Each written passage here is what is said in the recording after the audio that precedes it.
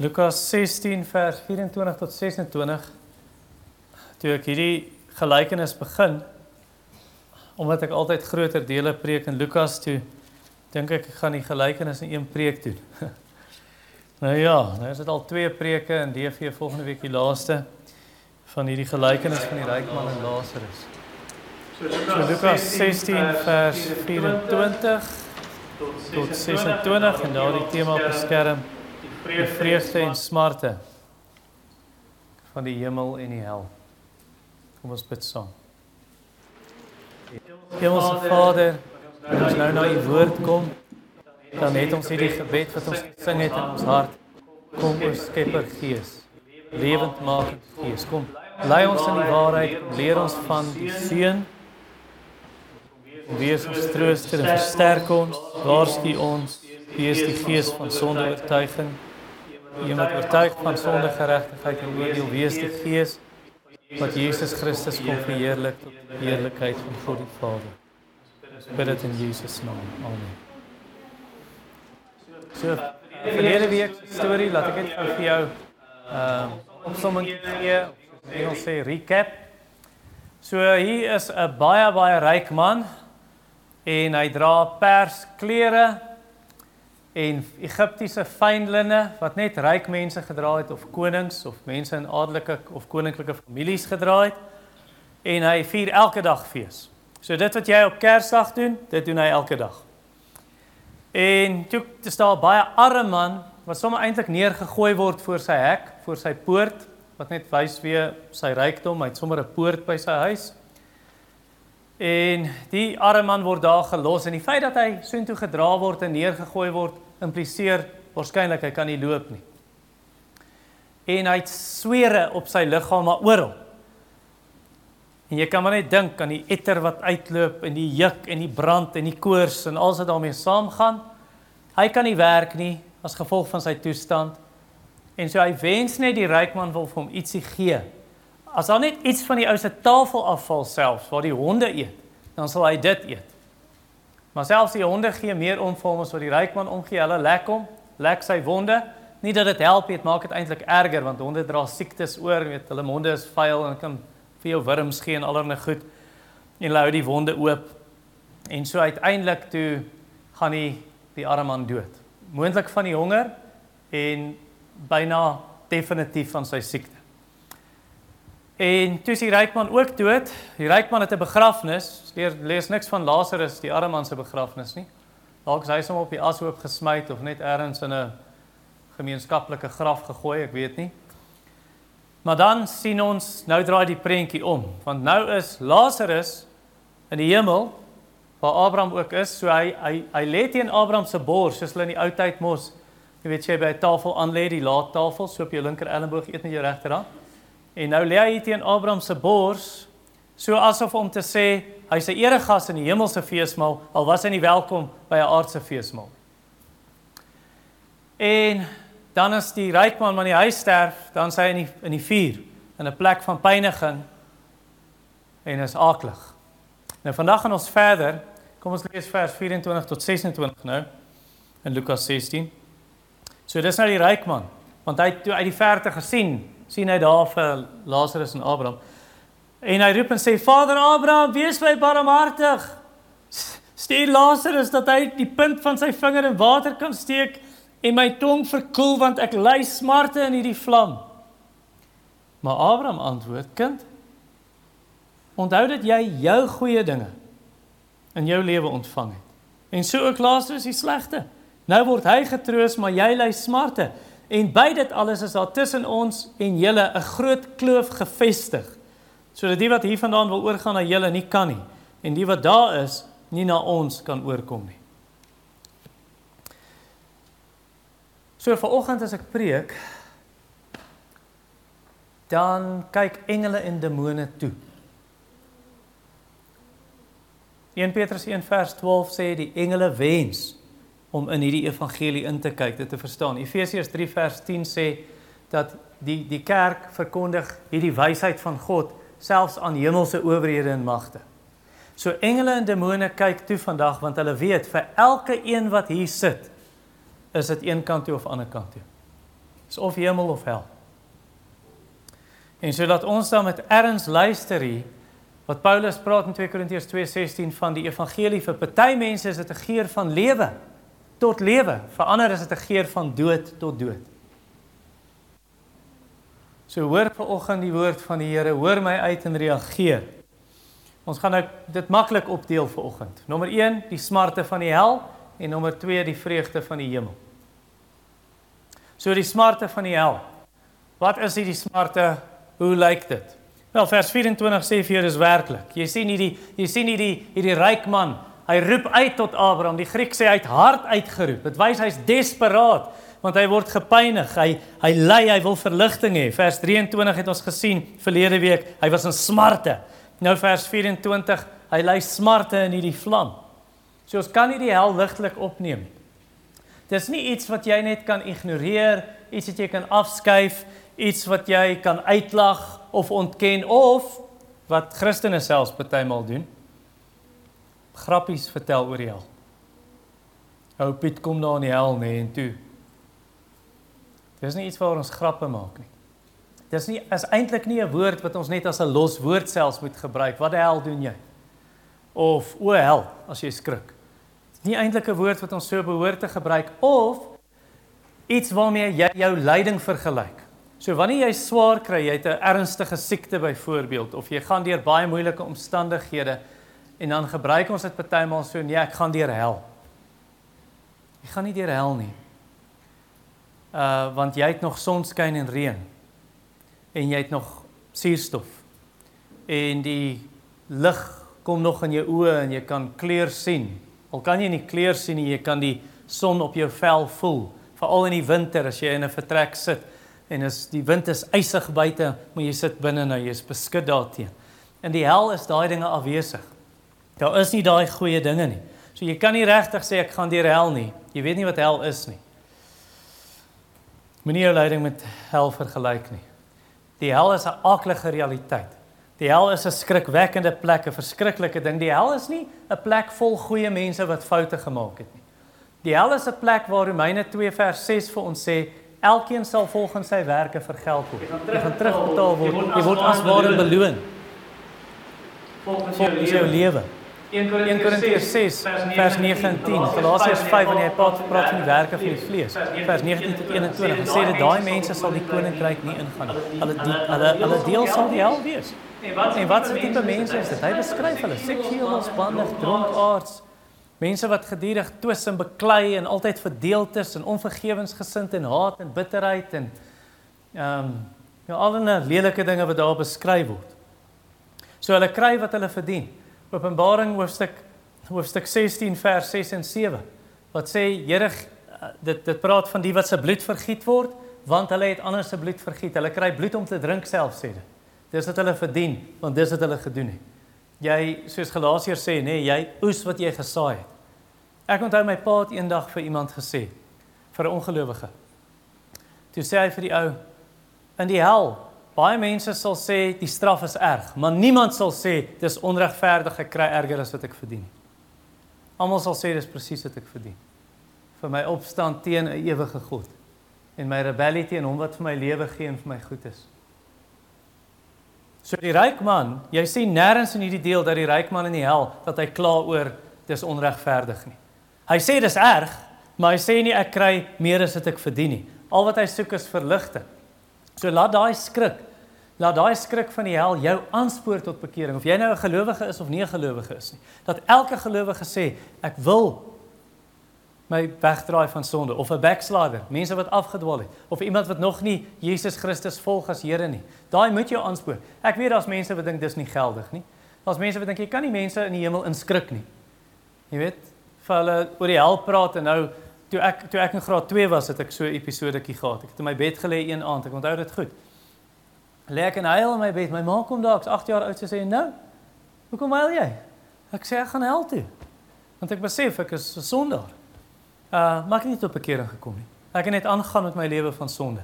Leuns vir my ouers vertel, my sussie geslaan, beklei met almal by die skool, people pleaser en al die ander lelike dinge, disrespectful my ouers of nie vir hulle geluister nie en gesteel en al die lelike goed. So die vrees vir die hel, maar nie tot bekering gebring nie. So jy gaan nie hemel toe net omdat jy bang is vir die hel nie, maar dit is 'n wettige manier om mense te waarsku, om te sê, draai weg van jou sonde, vlug na Christus. Jesus self doen dit. Jesus doen dit dikwels, wanneer hy oor die hel praat, en mense waarsku daarteen. Party mense dink, ja, maar ek wil nie my kinders bang maak daarmee nie. Wil jy nie die waarheid vir hulle vertel nie? Dis soos as die huis afbrand en jou kinders is in die huis, en jy sê vir jou vrou, sst, weer is besig om te brand, nou middernag, los die kinders hulle slaap, ons wil nie hulle skrik maak nie. Die huis brand. En moet ons nie mense so waarsku, soos Jesus hier gedoen het nie. Jesus gebruik dit tog as 'n afskrikmiddel, om mense na hom toe te lei. Johannes die Doper het gesê, hy het gepraat van mense wat moet vlug van die komende oordeel. Die byl lê teen die wortels van die boom, gereed om daai boom uit te kap, het gaan in die vuur gegooi word, want dit dra slegte vrug. In Matteus 10 het Jesus gesê, moenie hom vrees wat die liggaam doodmaak nie, vrees God wat liggaam en siel in die hel kan verderwe. So Jesus waarsku, so ek ken 'n man, hy het al ons gemeente besoek 'n slag of 2. Ek ken 'n man wat in Bronkhorstspruit woon, dis hoe hy tot bekering gekom het. Dit was spesifiek hierdie onderwerp, vrees vir die hel wat hom gedring het en gesê ek's verlore, en dat hy na Christus toe gedraai het en tot bekering gekom het. So die hel is 'n realiteit. Dan sien ons ook die hel sonder genade. As ons praat van die smarte van die hel, is ook in vers 24, want hierdie ryk man, hy sê asseblief wees my barmhartig, net ontferming, 'n bietjie genade asseblief, maar dis afwesig. Genade het sy vervaldatum bereik, wanneer mense sterf en wanneer jy in die hel is. So die hel is 'n plek geen genade nie. Dis 'n plek sonder God se liefde, sonder sy seën, sonder sy guns, sonder sy barmhartigheid, sonder sy goedheid. Dis net straf, net straf. Hebreërs 10 vers 27 praat so. Gebruik eintlik daai spesifieke terme. Die Hebreërs skrywer waarsku die gelowiges en dan sê hy hierdie woorde vir hulle: wat daar wag is 'n verskriklike verwagting van oordeel en 'n vuurgloed wat die teerstanders sal verteer. Dis wat wag. Daar's nie Psalm 23 vers 6, net goedheid en guns sal my volg al die dae van my lewe. Ek sal in die huis van die Here woon tot in lengte van dae. Daar's niks daarvan nie. So vat die kans terwyl jy kan. Moenie soos daai dwaase maagde wees. Jy onthou die maagde met hulle lampies in die olie, nee, 10 van hulle. 5 was dwaas, 5 was wys. Moenie soos hulle wees nie. Wat jy nie die kans gebruik terwyl jy dit het nie. Nou is die dag van verlossing. Nou is die gunstige tyd. As jy uitstel, jy kan sê, ja, maar ek stel uit, ek sal later. Ek sê jou wat gaan gebeur. Al leef jy nog 50 jaar. Wat gaan gebeur is, hoe langer jy uitstel, hoe harder word jy. En die duiwel sal sy greep op jou versterk. En jy sal uiteindelik baie moeilik uitkom, indien jy enigstens uitkom. So reageer terwyl jou hart sag is. En ek sê hierdie met baie erns, ek speel nie as ek hierdie sê nie. Dit mag wees, jy is voor môre in die hel. Ek dink aan 'n storie wat ek gelees het. Ek het begin van hierdie maand 'n biografie gelees van 'n Zulu predikant, William Duma. En William Duma vertel hoe hy gepreek het en daar het 'n jong ouetjie begin kerk toe kom, is by Umgeni Road Baptist Church in Durban. En Duma sê hy het gepreek en hy het hierdie jong ou gesien, sy hart was so aangetrek met liefde na hierdie jong man toe, wat besoek. En toe praat hy met die man, hy sê, "Are you Christ's man? Is jy 'n man van Christus? Behoort jy aan Jesus?" Hy het gesê, "Nog nie, hy luister nog. Hy dink nog daaroor." En week na week kom hy, week na week, en hy sê, een Sondag, die krag van die Here was so teenwoordig, toe hy die evangelie verkondig, toe hy die woord preek. Hy sê, dis of daai ou sit so op die punt van sy stoel. Hy sê, dis asof die man se oë deur hom kyk. Soos daai jong ou luister, hy dog, dag is die dag. En direk na die diens, toe stap hy na die jong ou toe. En hy sê vir hom, nou, ontvang Christus as jou verlosser, vertrou op hom. Toe sê die ou, not today, I'm still thinking. En toe draai hy om en hy loop weg. En dit was minute later, toe hoor hulle die geskreeu van bande en 'n kar wat slaan. En toe hardloop een van die diakens in. Hy sê, that young man, he was instantly killed. Ek onthou so 'n geval, wat ek met iemand gepraat het oor iets wat verkeerd was, iets wat die persoon geleef het in volhardende sonde. Toe sê ek vir die persoon, jy moet jou bekeer hiervan. Toe sê die persoon vir my, los dit. Weggeloop, weggedraai. 2 weke later, kry ek 'n boodskap. So en so is dood aan 'n hartaanval gister.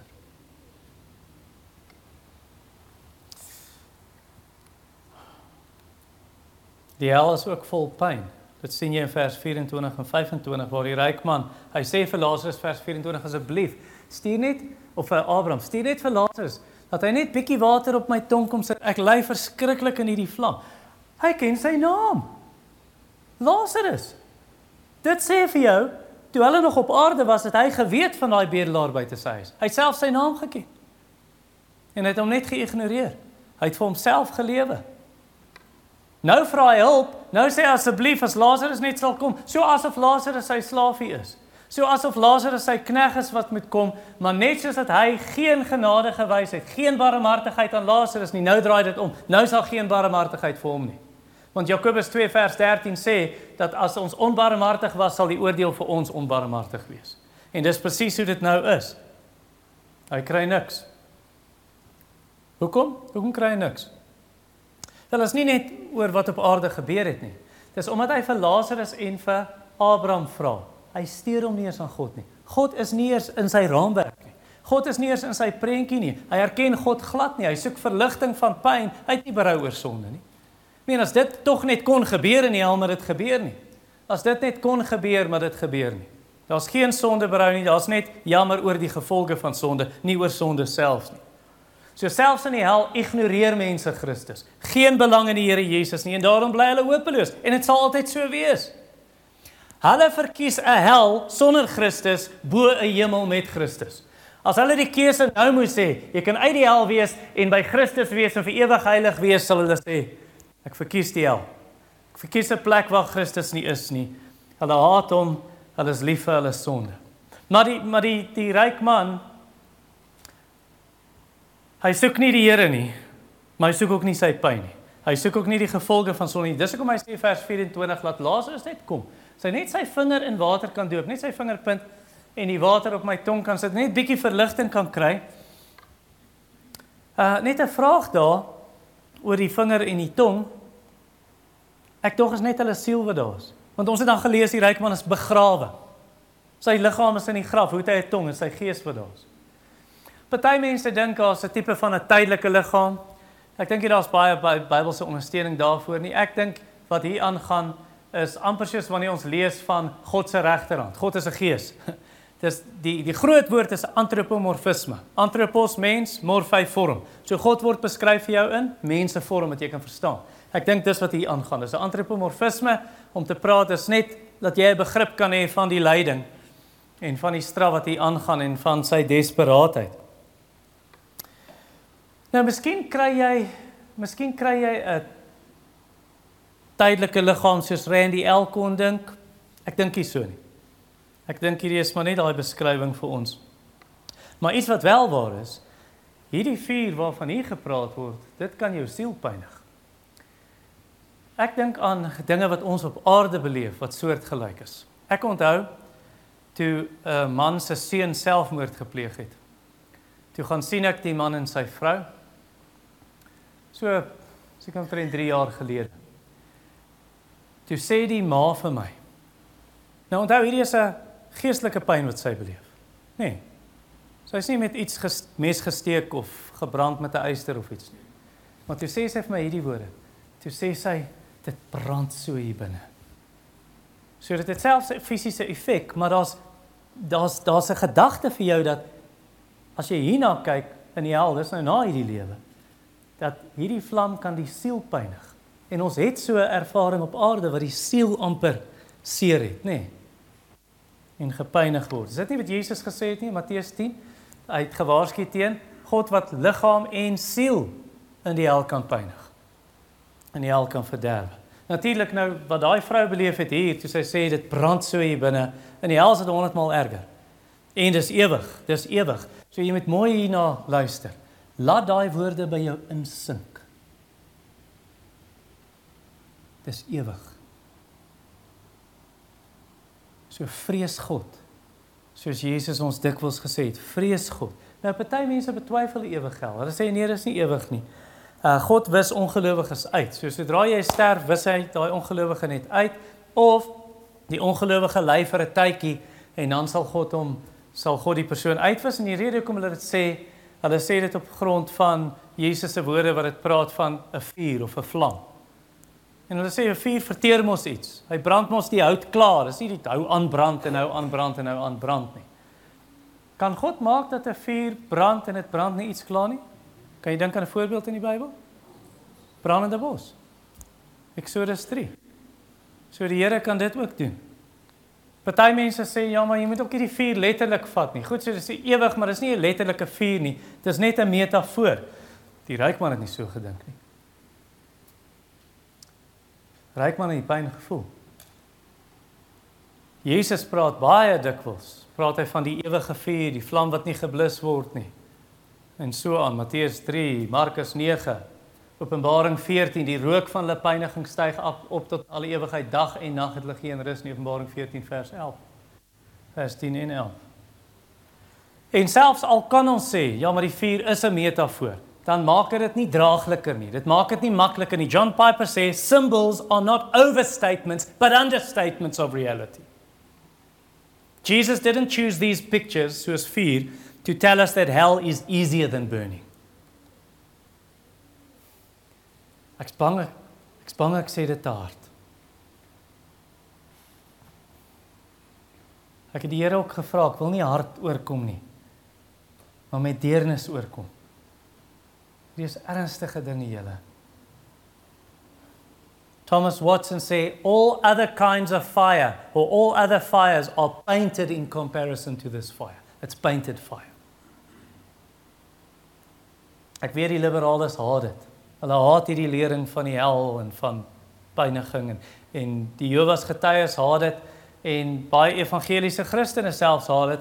Hulle glo nie 'n God van liefde sal mense hel toe stuur nie. En ek weet daar's 'n paar van die mense wat so dink en die rede hoekom hulle dit sê is want hulle het ongeredde familie.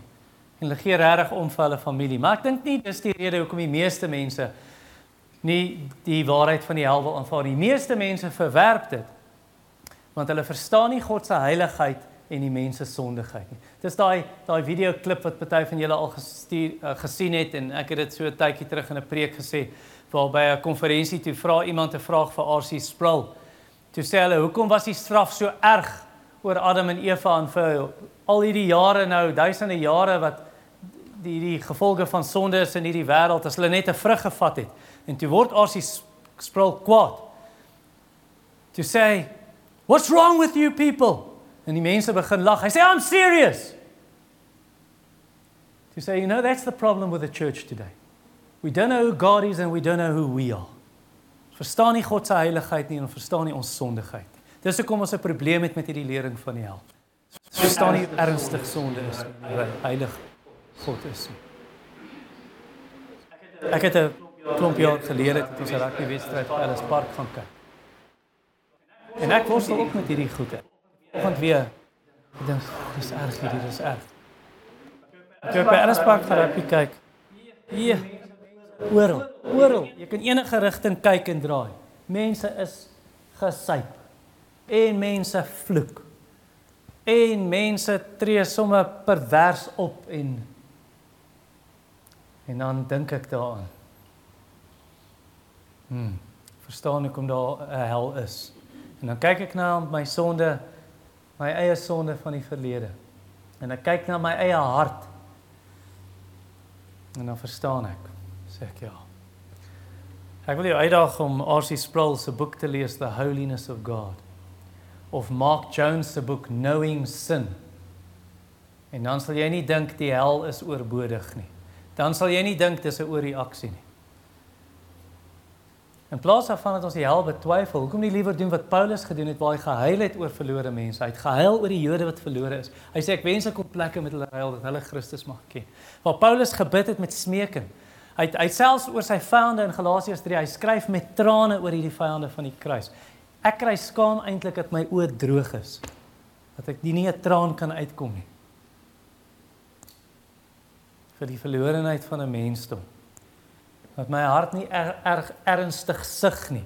Laat ons eerder as die hel betwyfel. Hoekom nie eerder 2 Korintiërs 5 vers 11 wat Paulus sê, omdat ons die vrees van die Here ken, oortuig ons mense, ons wil hulle waarsku, ons wil hulle sê vlug na Christus. Eerder as wat jy die hel betwyfel, bekeer jy van jou sonde, dit wat na die hel lei. Soos Kolossense 3 sê, van seksuele losbandigheid en gierigheid en afgoderry en so aan. Hy sê die toorn van God, die straf van God, kom as gevolg van hierdie dinge. Draai weg, vlug daarvan. En ruk ander uit die vuur, soos Judas 23 sê. Ek kom.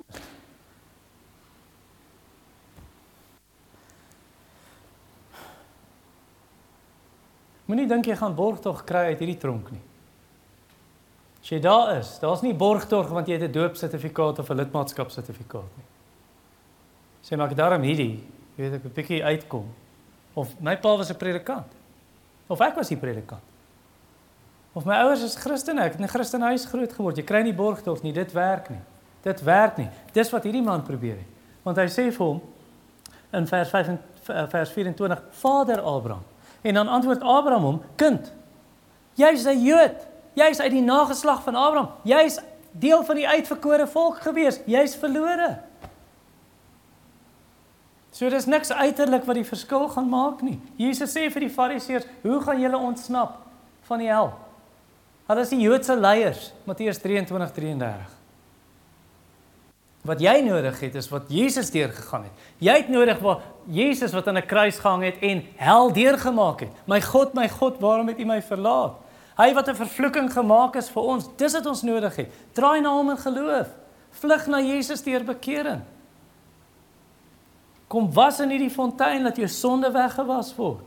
En dan ontvlug jy nie net die fisieke pyn nie, jy ontvlug die geestelike pyn ook. Ek bedoel jou gewete, want vers 25 sê Abraham vir hom, kind, onthou. Ja, sy eie gewete gee hom nou pak. Sy eie gewete is die sweep wat hom kastei. Want hy onthou sy sonde. Hy onthou dit. Alles hoe hy in weelde geleef het en net vir homself geleef het, omgegee het vir niemand anders nie. Nou net op daai punt, jy mag dalk bekommerd raak en sê, maar gaan gelowiges dan ook, want hulle onthou ook, as jy dood is, jy onthou wat op aarde gebeur het, want dit sê, Abraham sê vir hom, onthou jy hierdie en hierdie en hierdie, hoe onthou Abraham dit? Hoe weet Abraham daarvan? En Lazarus. So beteken dit, jy gaan jou sonde onthou in die hemel, want jy word nie uitgevee nie, jou geheue. En dit gaan ons nou nie die hemel lekker maak as jy al jou sonde onthou nie. Wel nee, jy gaan nie jou sonde onthou nie, want hy was jou gewete skoon met sy bloed, sê Hebreërs 9 vers 14, 10 vers 22, en God sal aan hulle sondes nie meer dink nie. Hebreërs 10, 17, dink jy nie, hy gaan dit vir jou ook so maak nie. So, in een sin gaan jy jou sonde onthou, nie die aakligheid daarvan nie, maar jy gaan onthou, ek was 'n sondaar, ek is gewas met sy bloed, Openbaring 5 vers 9, U is waardig om die boek te neem, want U is geslag en het ons vir God gekoop met U bloed. So jy gaan onthou, ek is 'n sondaar gered uit genade, maar jy gaan nie die lelike sondes terugdink daaraan en weer sondig nie. Want Jesaja 65 sê vir ons in vers 17, die vorige dinge sal ek skep 'n nuwe hemel en 'n nuwe aarde, en die vorige dinge sal in hulle gedagtes nie meer kom nie. So dis wonderlik, dis 'n vooruitsig en 'n troos vir gelowiges. En dan ook die hel is hopeloos, vers 26 sien ons dit. Hier is die groot kloof tussen die hemel en die hel, sê dit hierso. So, daar's geen gevangene wat hier ontsnap nie. Hierdie is nie Alcatraz nie. In Alcatraz was daar pogings om te ontsnap, paar ouens het reg gekry, paar ouens het geswem tot tussen die eiland en die see en toe is hulle dood van hipotermie. Maar uit hierdie tronk gaan jy nie ontsnap nie. Daar is nie 'n oorskuif van die hel na die hemel of andersom nie. En dit sê dit in vers 26. Niemand kan oorgaan van die een kant na die ander kant nie.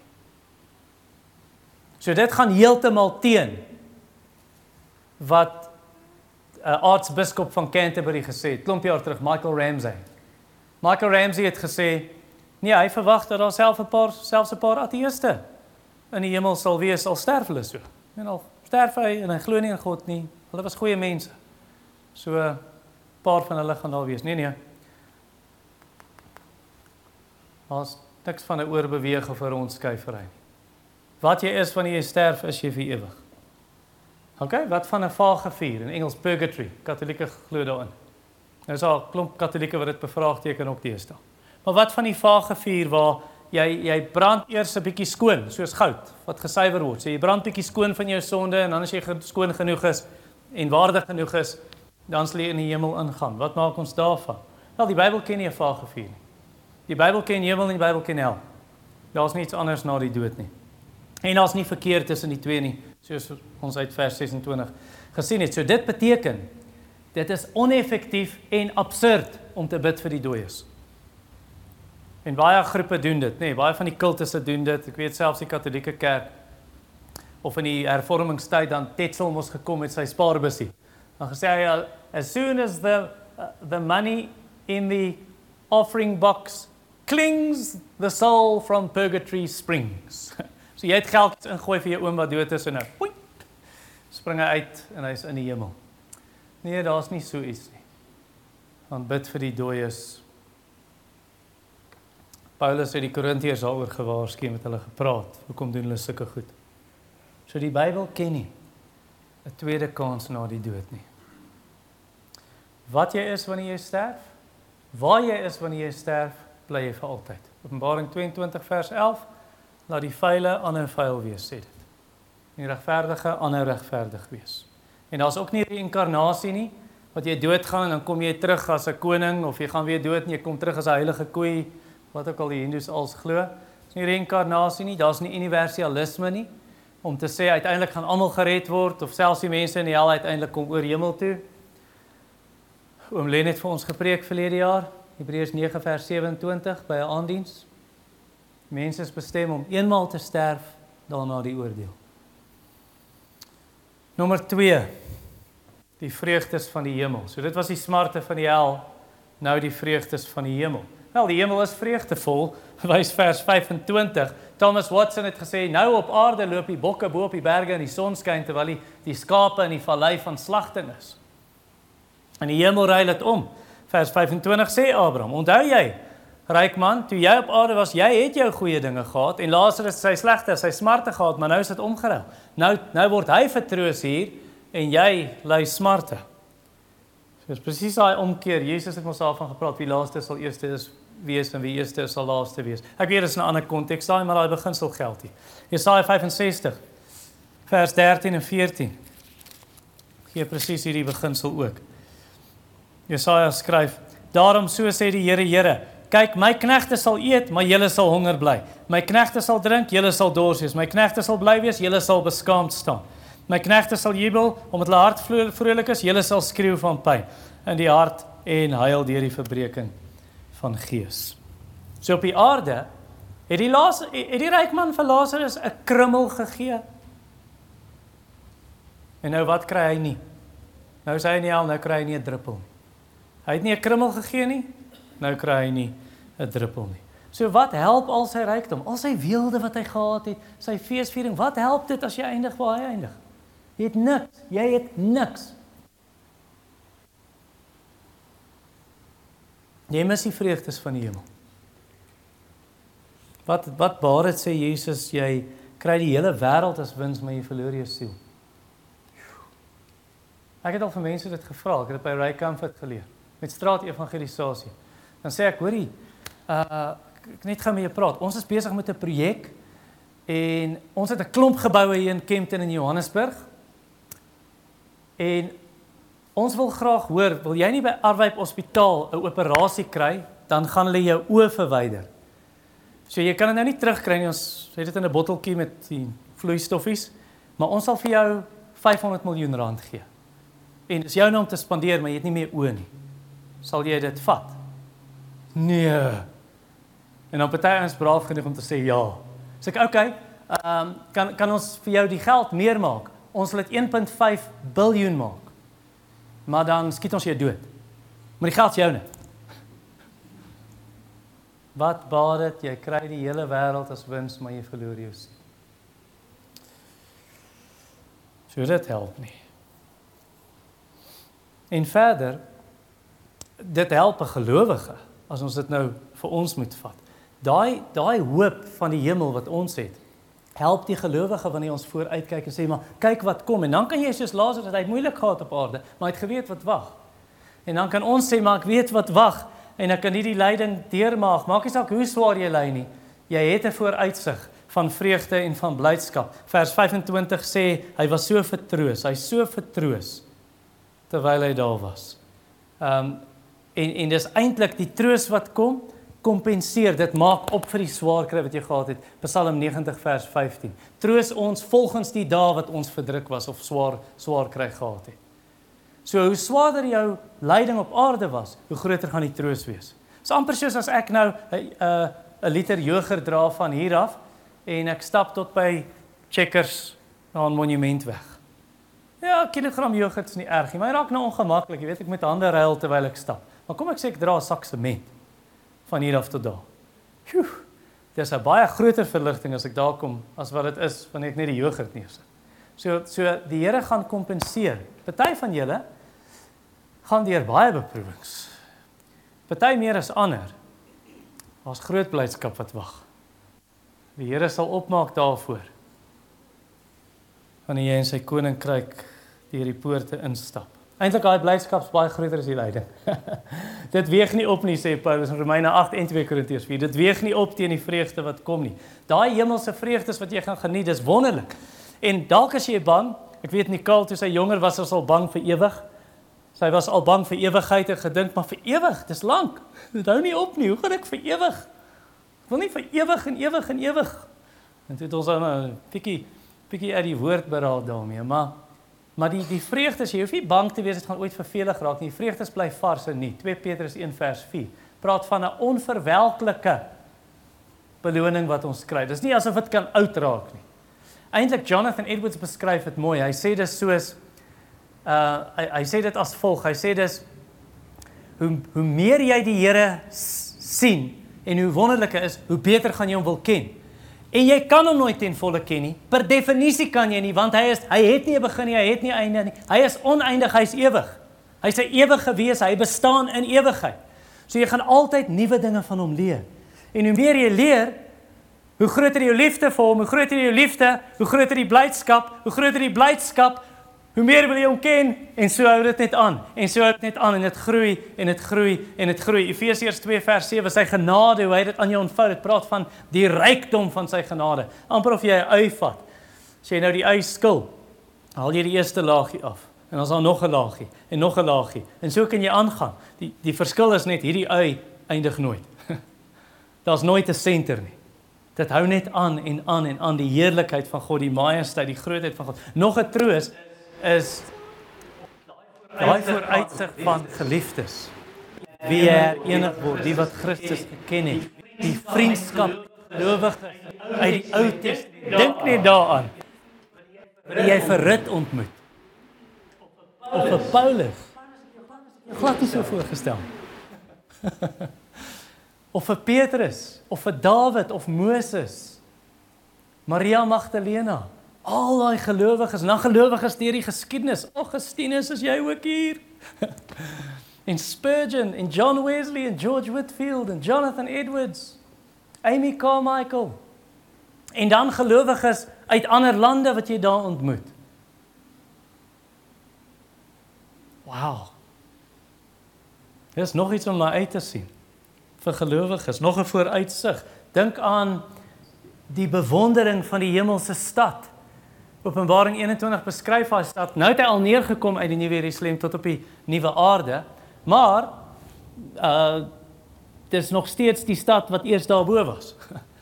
So hy lyk dieselfde, die edelstene en die pragt en die skoonheid en die heerlikheid van hierdie stad soos dit in Openbaring 21 beskryf word. Dink aan die lofgesange en die rus en die vrede. En waar kry ek hierdie goedes, vra jy? Ek kry dit in Matteus 8 vers 11. En ek kry dit in Hebreërs 12, 22 en 23. Ek kry dit in Openbaring 21. Ek kry dit in Openbaring 7 wat ek net nou vir jou gelees het. Ek kry dit uit Openbaring 14 vers 13. Wonderlike, wonderlike vreugdes en vooruitsigte wat op gelowiges wag. En dan, dis nou net wanneer jy sterf, nee, dis nou daar. Maar dan gaan daai nuwe Jerusalem neerdal. En Jesus maak 'n nuwe aarde en daai nuwe Jerusalem word die hoofstad van die nuwe aarde. Die stad waar al die gelowiges saam is. En die Vader, die Seun en die Heilige Gees vul alles in almal. Soos Paulus in 1 Korintiërs 15 vir ons sê, ek dink is vers 28, dat God alles in almal sal wees. Of Efesiërs hoofstuk 4 vers 6. Een God en Vader wat alles in almal vervul. Kolossense 3 vers 11, onthou party van julle van Veritas ook.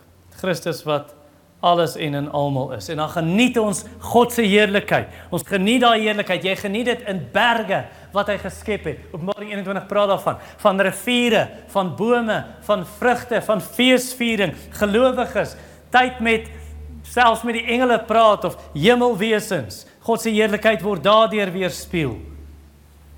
Diensbaarheid, vriendskappe, kuier, lag, gesels, sing, gesondheid, 'n lewe sonder 'n duiwel wat jou versoek en demone, 'n plek sonder sonde.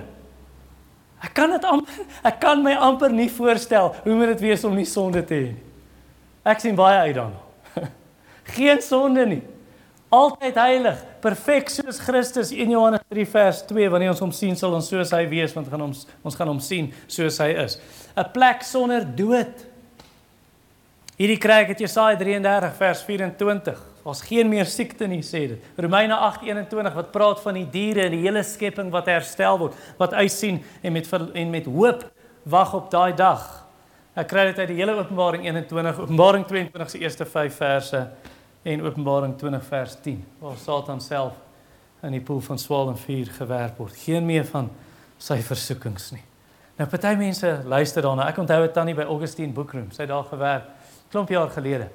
Toe sê sy nee, sy het hierdie boek van Randy Alcorn bietjie gelees daarin. Hy het so 'n vet 500 bladsy boek, Heaven is die titel. En dan het hy al hierdie vrae wat hy beantwoord. Wat gaan ons doen en met klomp sulke vrae wat mense het, gaan ons mekaar herken en so aan en so voort. En toe sê sy nee, maar sy siening van die hemel is my te aards. Maar dis Openbaring 21, ons 'n nuwe aarde. Daar's 'n nuwe aarde. Party mense dink nee, maar as jy nou so praat, dis heeltemal ongeestelik. Jy ontneem Christus van sy heerlikheid. Alles gaan ons oor sy heerlikheid, ons moet net dit sien. Luister, jy gaan Christus se heerlikheid direk aanskou. Johannes 17 vers 24. Vader, ek bid dat U wat U my gee, by my mag wees om my heerlikheid te sien. Jy gaan dit aanskou in sy volle glorie. Maar Christus se heerlikheid is ook sigbaar in sy nuwe skepping, in die nuwe hemel en aarde. Is daar fout met Genesis 1 en 2? Is daar fout met 'n perfekte wêreld met gras en bome en diere en blomme en vrugte? Nee. Dit is 'n perfekte wêreld wat Adam en Eva geniet het voor die sondeval, behalwe daar was mos daai versoekingkie wat 'n groot versoeking was. En uiteindelik gelei het sonde, dood het in die wêreld ingekom en so aan. En die res is geskiedenis. So nou is dit net paradise restored. Behalwe jy het nie daai versoekings nie en jy het nie 'n stoffelike liggaam nie. Jy het 'n verheerlikte liggaam. So dis wonderlike dinge om na uit te kyk. Ons kan mos alles doen om God te verheerlik op die nuwe aarde. Jy hoef nie net te sing om hom te verheerlik nie. Jy kan mango's eet om hom te verheerlik. Of jy eet en of jy drink, wat jy ook al doen alles tot verheerliking van God. 1 Korintiërs 10:31. Aanbidding is nie net sing nie. Aanbidding is nie net erediens nie. Aanbidding is Romeine 12 vers 1. Ek pleit by julle broers by die ontferminge van God, gee jou liggaam as 'n lewende heilige aan God welgevallige offer. Dit is julle redelike godsdiens, of soos die Engels, this is your spiritual worship. Worship is nie net vandag nie. Aanbidding is jou hele lewe en op die nuwe aarde alles wat jy doen, of jy met 'n engel gesels of langs 'n leeu loop.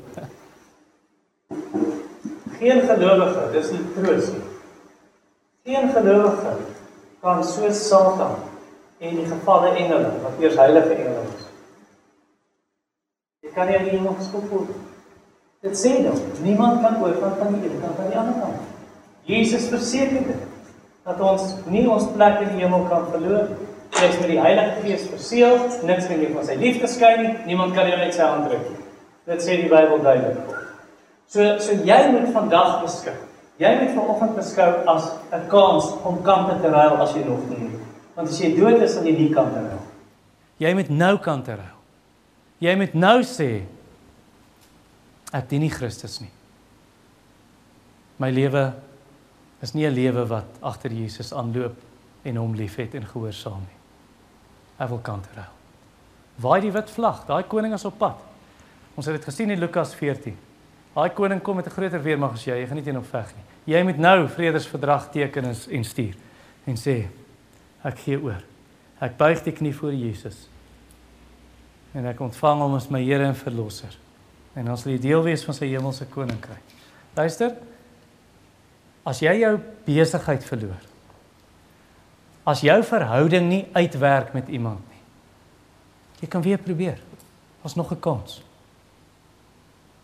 Dit is nie so wanneer dit by die dood kom nie. Jy het een kans. Julle ken C.T. Studd se gediggie, nê? Sean het dit al vir ons gesê. Only one life, it will soon be past. Only what's done for Christ will last. So soek dit, jaag daarna. As jy sterf, jy kans verby. Wees soos ons bure in Louis Trichardt. Die buurman, hy was 'n makelaar, toe sy huis sommer sy besigheid. Aan buitekant het sy besigheid se naam gestaan, sy makelaarsfirma. Carpe diem. Gryp die oomblik aan, gryp die dag aan. Gryp hierdie geleentheid wat die Here jou gee, terwyl jy dit het voor die uurglas van jou lewe uitloop. Here, ek kan nie meer doen nie. Dis wat Sean vanoggend gesê het, die saad is nou gesaai. Nou moet u dit laat groei asseblief. Ek kan nie ook nie voorskryf wat om te doen nie. Paulus het geplant, Apollos het nat gelei, maar God laat groei. So hy wat plant en hy wat nat gooi is niks, maar net God wat laat groei. Al die eer kom u alleen toe, as u enige iets met hierdie krummeltjies doen, as u enige iets met hierdie saadjies doen. Here, kom doen dit tot eer van u naam, asseblief. Ek wens ek kon met groter dringendheid preek. Ek wens my hart het meer met liefde gesmeld en meer van ywer gebrand vir u. Maar ek vra maar asseblief, kom vat hierdie poging en kom doen iets daarmee in die hart van u mense, in die hart van verloornes, tot eer van die Here Jesus Christus. Amen.